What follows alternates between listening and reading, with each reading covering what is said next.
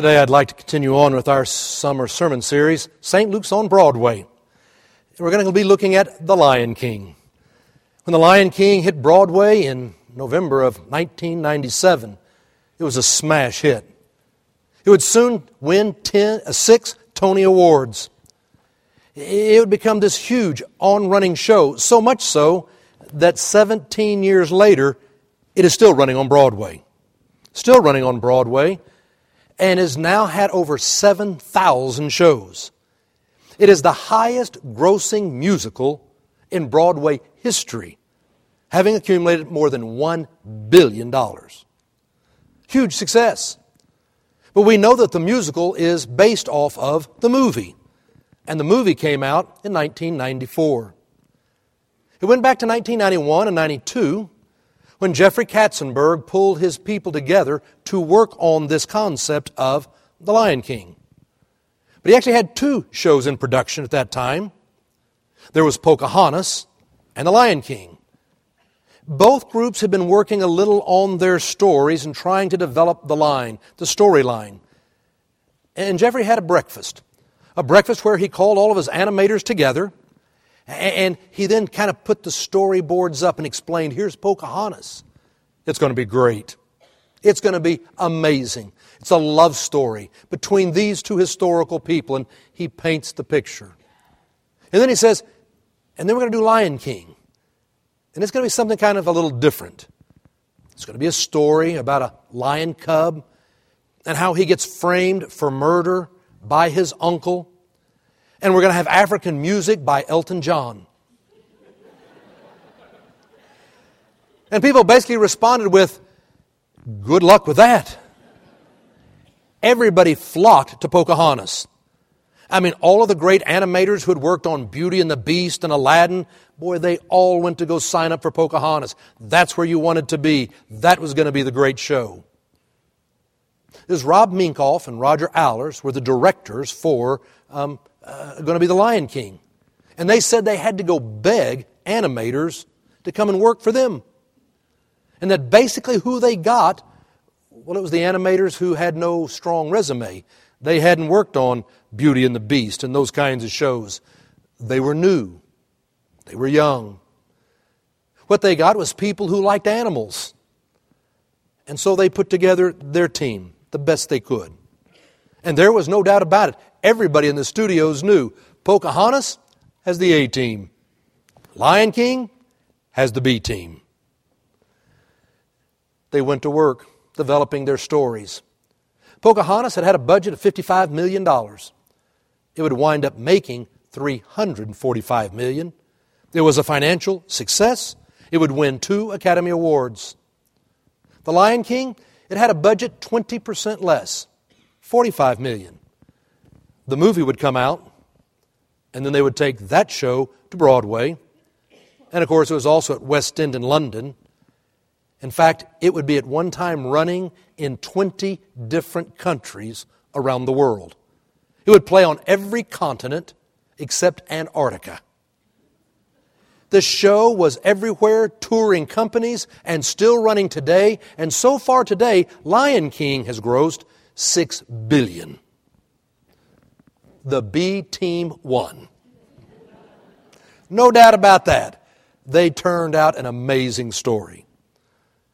Rob and Roger got together. They pulled their team together. And what I didn't realize was this is the only Disney animation that's an original story. All the other Disney animations are based off of a book, a fairy tale, a historical event. This is an original story. And when they sat down to put this original story together, they based it on 3 different characters. Joseph in the Bible, Moses, and Shakespeare's Hamlet.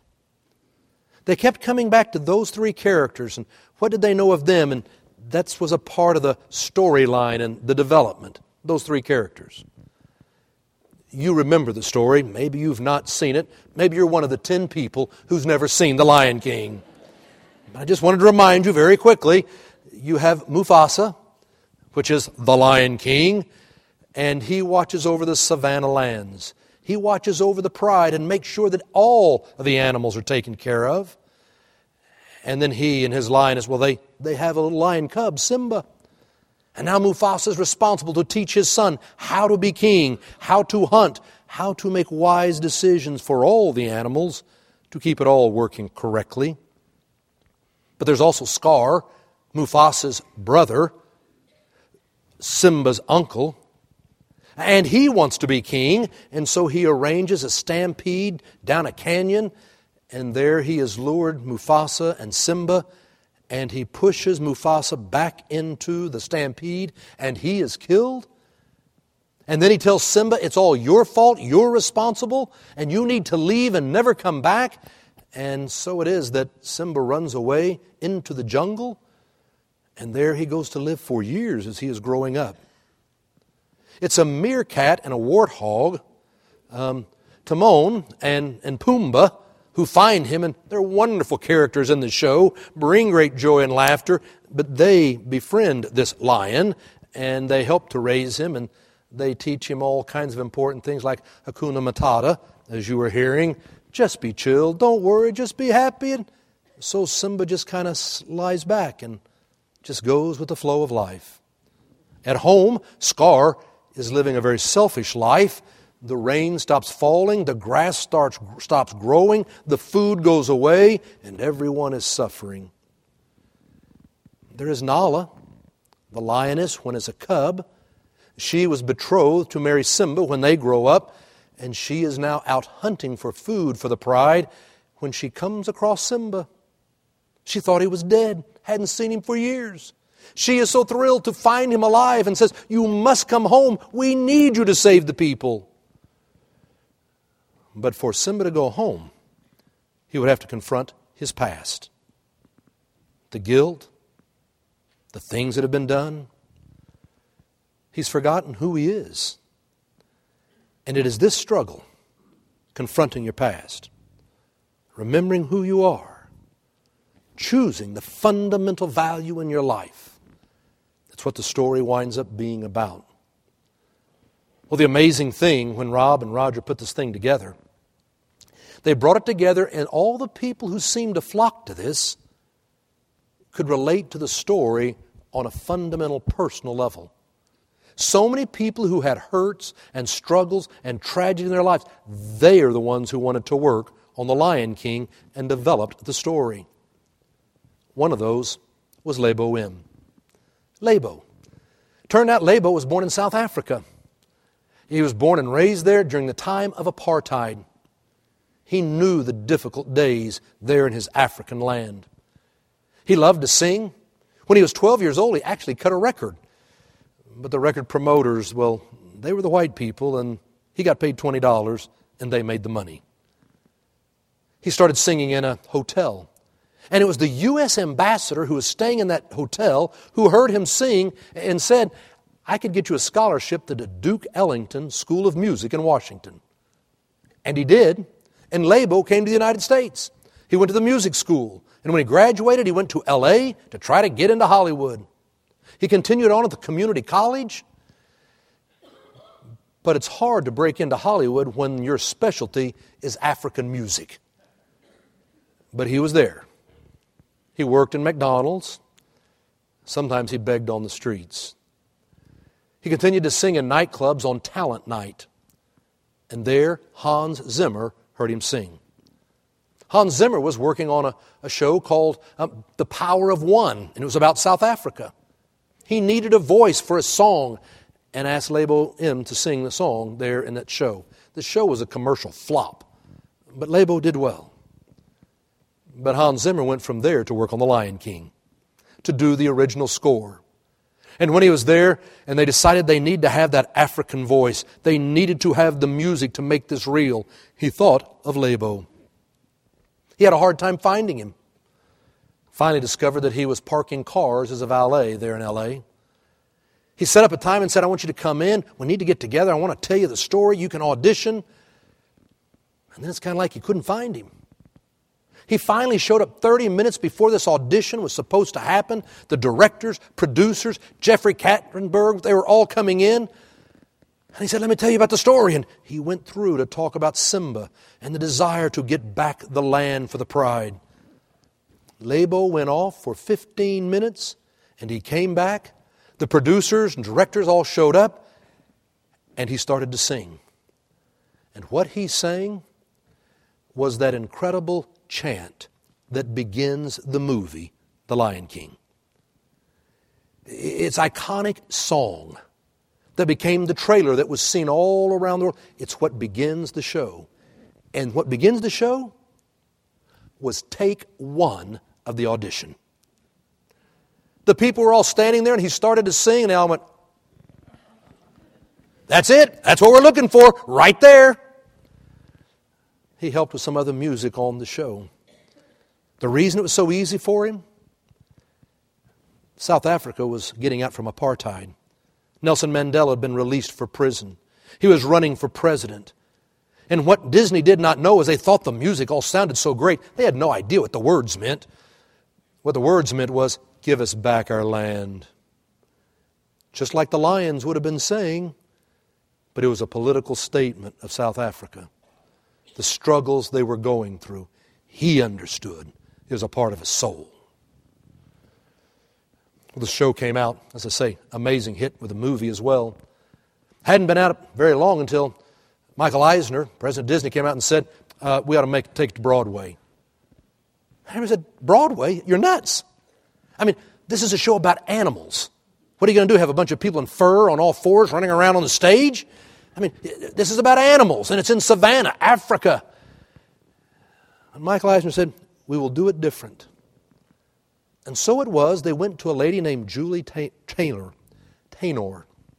Julie Tainor was unknown.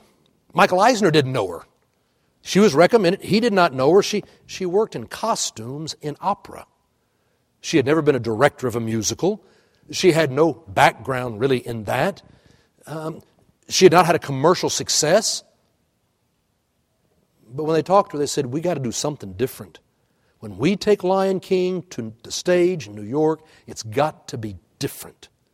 We want someone who hadn't done this before, so you will think in a new way. The first thing she had to do was expand the story. The movie is 78 minutes. A play on Broadway has got to be a little longer than that.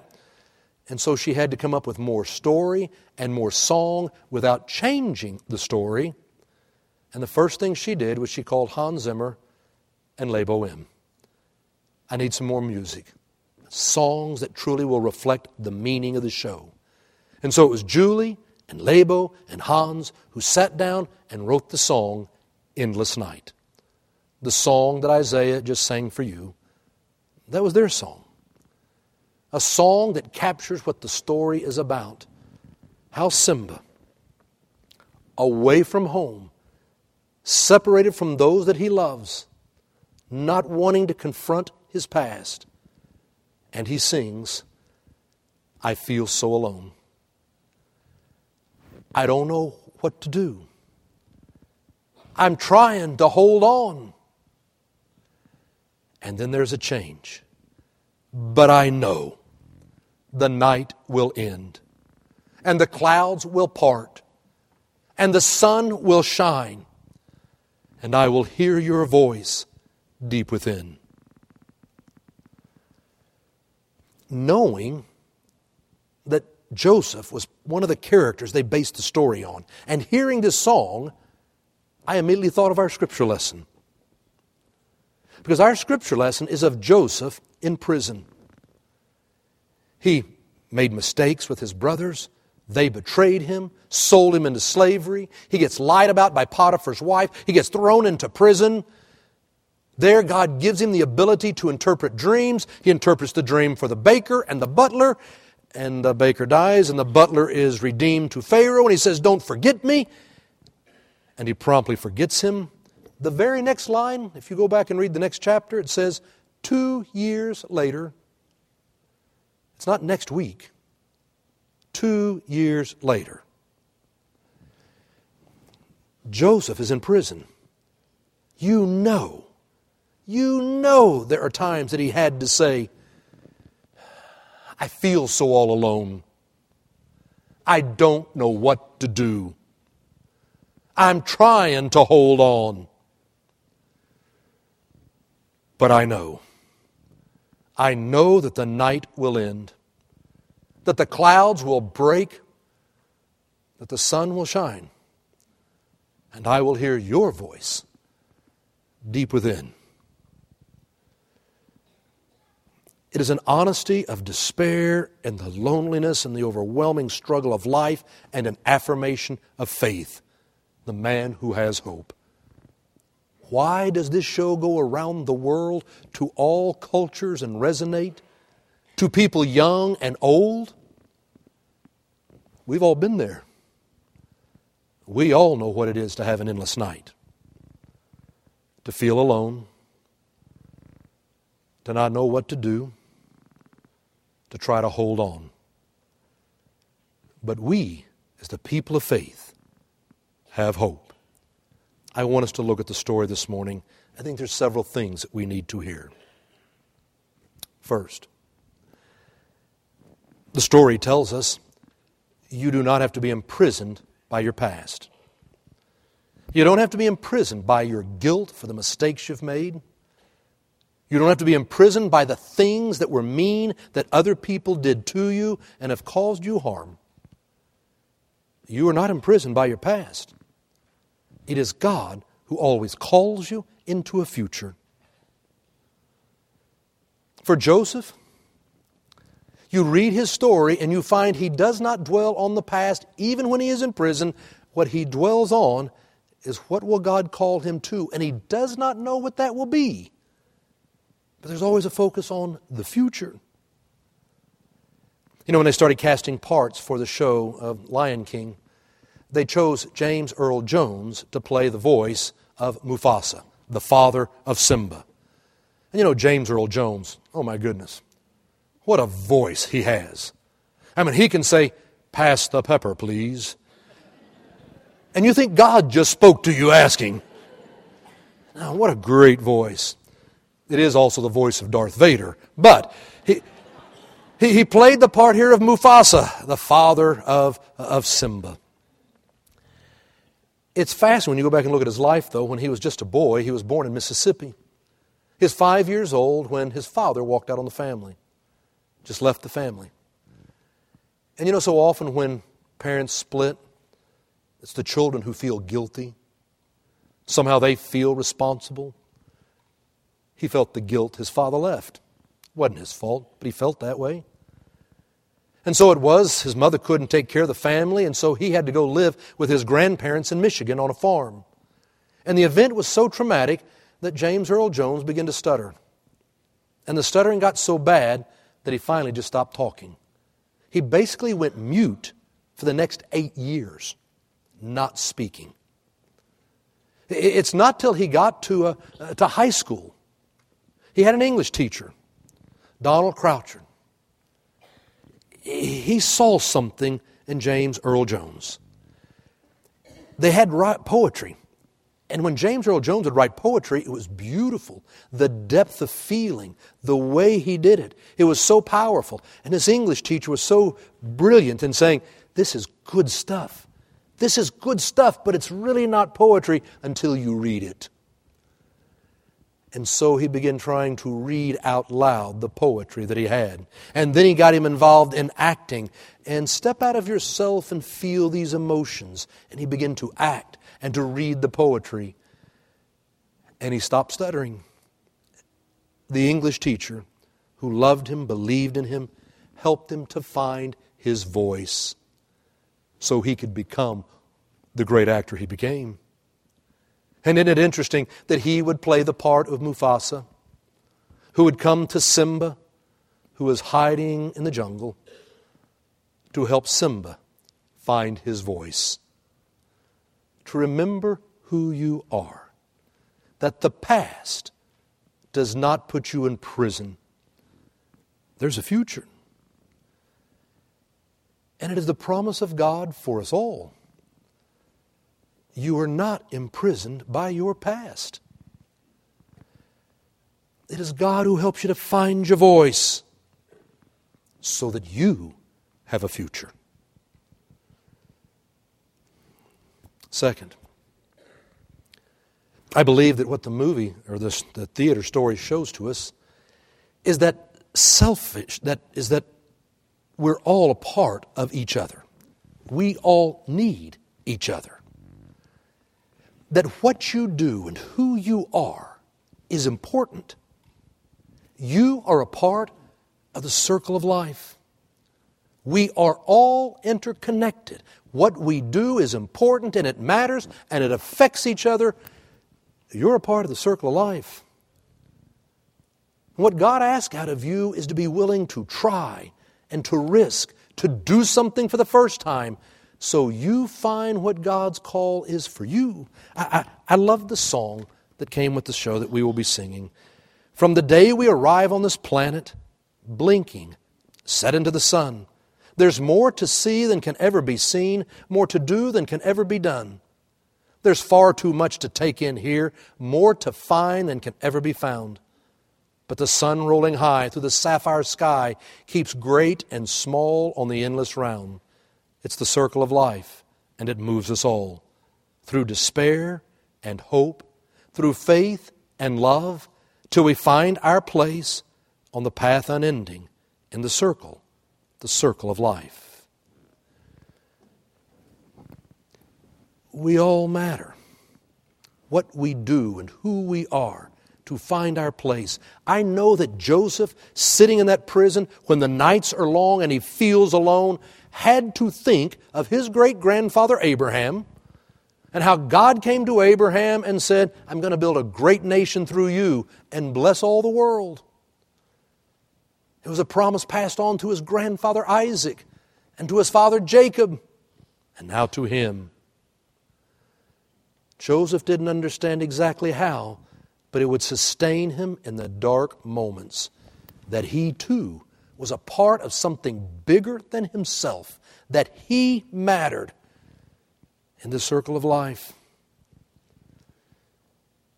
When Michael Eisner was looking for someone, I told you they found Julie Taymor. What an amazing lady. She was unknown. Michael Eisner didn't know her. No one on Broadway would have called her out. But if you knew her, you understood. This actually was her moment. She had been born and raised in Boston. She had a wonderful mom and dad who encouraged her to try new things. She found as an 8-year-old kid she loved the theater, was always going down to different camps and being a part of theater troupes.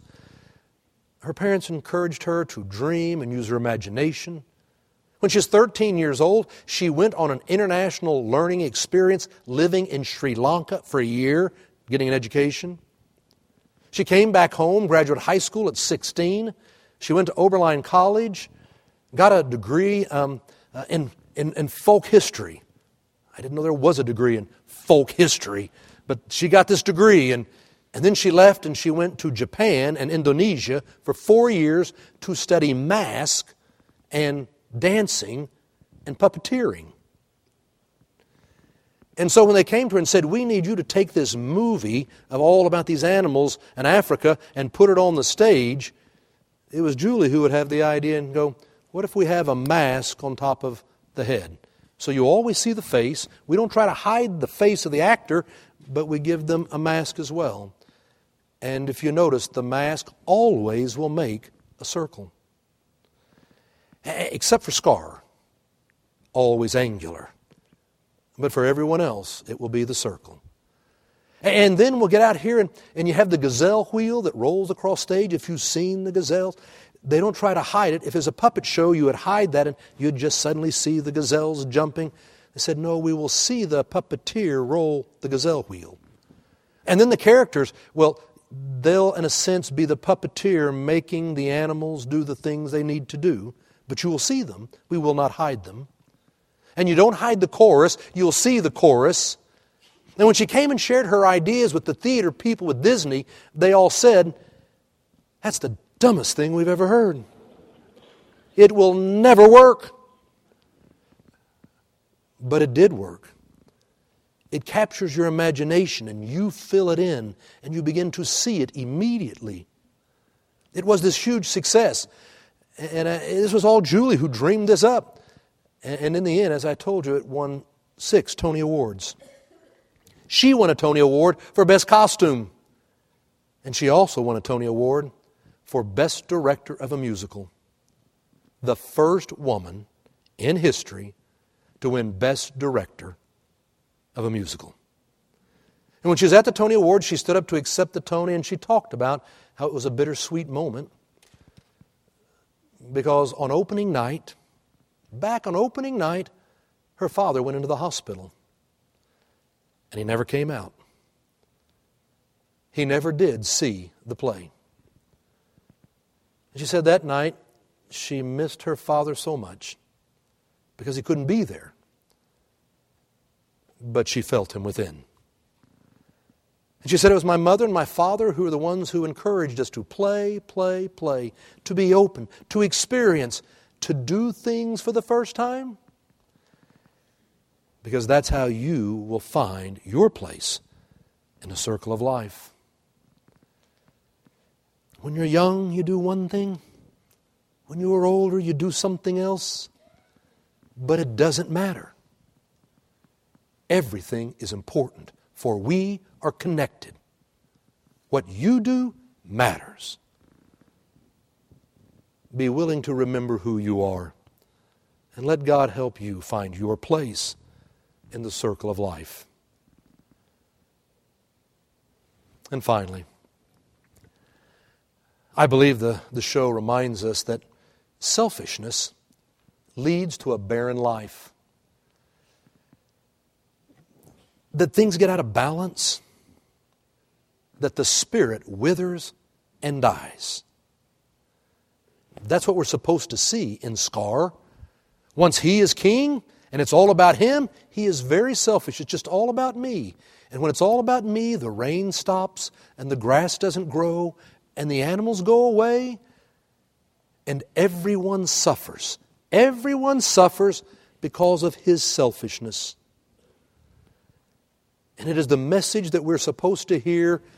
When we live out of a spirit of selfishness, everyone suffers. And our spirit dries up and dies. It's when we choose to love and open our hearts to love. It is when we make choices on the goodness of all that you begin to experience the joy in the circle of life. For us as Christians, it is the belief that we have been loved by God, and when you open your heart to love, you can endure the endless night. You find your courage to be the person God called you to be. You start to love, and you live. You know, there's no greater scene in the Bible than when Joseph confronts his brothers. The endless night will end. Joseph is remembered by the butler. The Pharaoh has a dream. He interprets the dream. It's going to be 7 good years and then 7 really bad years. And the Pharaoh makes Joseph in charge, and they collect the grain. And when the famine comes, the world comes down to Egypt to buy grain because they have it. And one day, unbeknownst, Joseph looks up, and here comes his brothers to stand before him. It has been years. They do not recognize him. And they need something to eat to survive. And so they come. And Joseph has to decide in that moment, is this going to be a moment for self? To get even? To have retribution for what was done to me? Is this going to be a selfish moment? But he chooses to love. He will fall on his brothers' necks and cry and reveal who he is. And because of that, they're able to be taken care of. Balance is restored. The family is made one. His father will come. There is life because he chooses to love. It's the story of what happens in The Lion King, of how Simba, trying to just go with Hakuna Matata, it's just all okay, but really is so alone and out in the world until Nala comes. Nala, the lioness that he was betrothed to when he was just a cub, she's out hunting for the pride, comes across him, and she doesn't recognize him at first because she thought that he was dead for all these years. And when they recognize one another and something starts to stir in his heart, to be reminded of a love for her, to be a love for his mother, the pride, a love for his father, it helps him to become that person that he was supposed to be. Something happens when you open your heart to love. I love the line out of the song, "Can you feel the love tonight? The peace the evening brings, the world for once in perfect harmony with all its living things." To know harmony and peace, it doesn't come until you open your heart to know love. As you know, Elton John wrote that song. He wrote that song for Simba and for Nala. But Rob and Roger, they had a good time in this movie, and they kept trying to be creative and push the envelope and do different things. And so they decided to take this love song and have it to Timon and to Pumbaa, the meerkat and the warthog, and decided they ought to sing this love song to each other. And so that's how they put it into this movie. And they forgot to tell Elton John. They came near the end to a private screening where, you go out and bring some people in, you let them preview the movie, you get their feedback, what are people thinking and what are they hearing here? And they invited Elton John to come to that private screening. And when it came at the end, they said he was very calm. He simply came up and said, "You ruined the whole thing. You destroyed the project." And he left. The next day, after Elton had had longer to think about it, he called Jeffrey Katzenberg. And now he wasn't so calm. He hollered and screamed and said, "What are you thinking? You people don't know what you are doing." The good news is, love can hear, and love can change. And Rob and Roger thought, he's absolutely right. And so they came back and they redid the end of the show again. And now you had Simba and Nala singing the song, "Can You Feel the Love Tonight?" Because it was the love for Nala that opened Simba's heart to feel all the love of the pride in his mother and his father and remember who he is. And so when the movie came out, they had the right love song. And of course it got an Oscar nomination for Best Song, and it won. "Can You Feel the Love Tonight?" won the Oscar that year for Best Song in a Musical. Because it is the question, can you feel the love tonight? Have you grown still to feel God's love?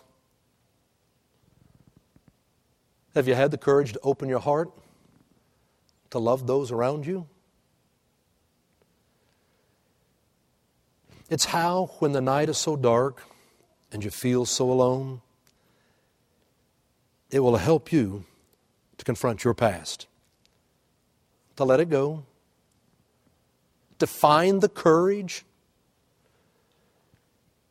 to be the person that you've been called to be, to find your place in the circle of life.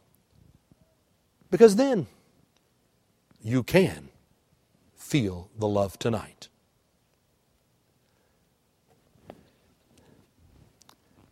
It's in the name of the Father, and the Son, and the Holy Spirit. Amen. Let each of us lift up our own silent prayer.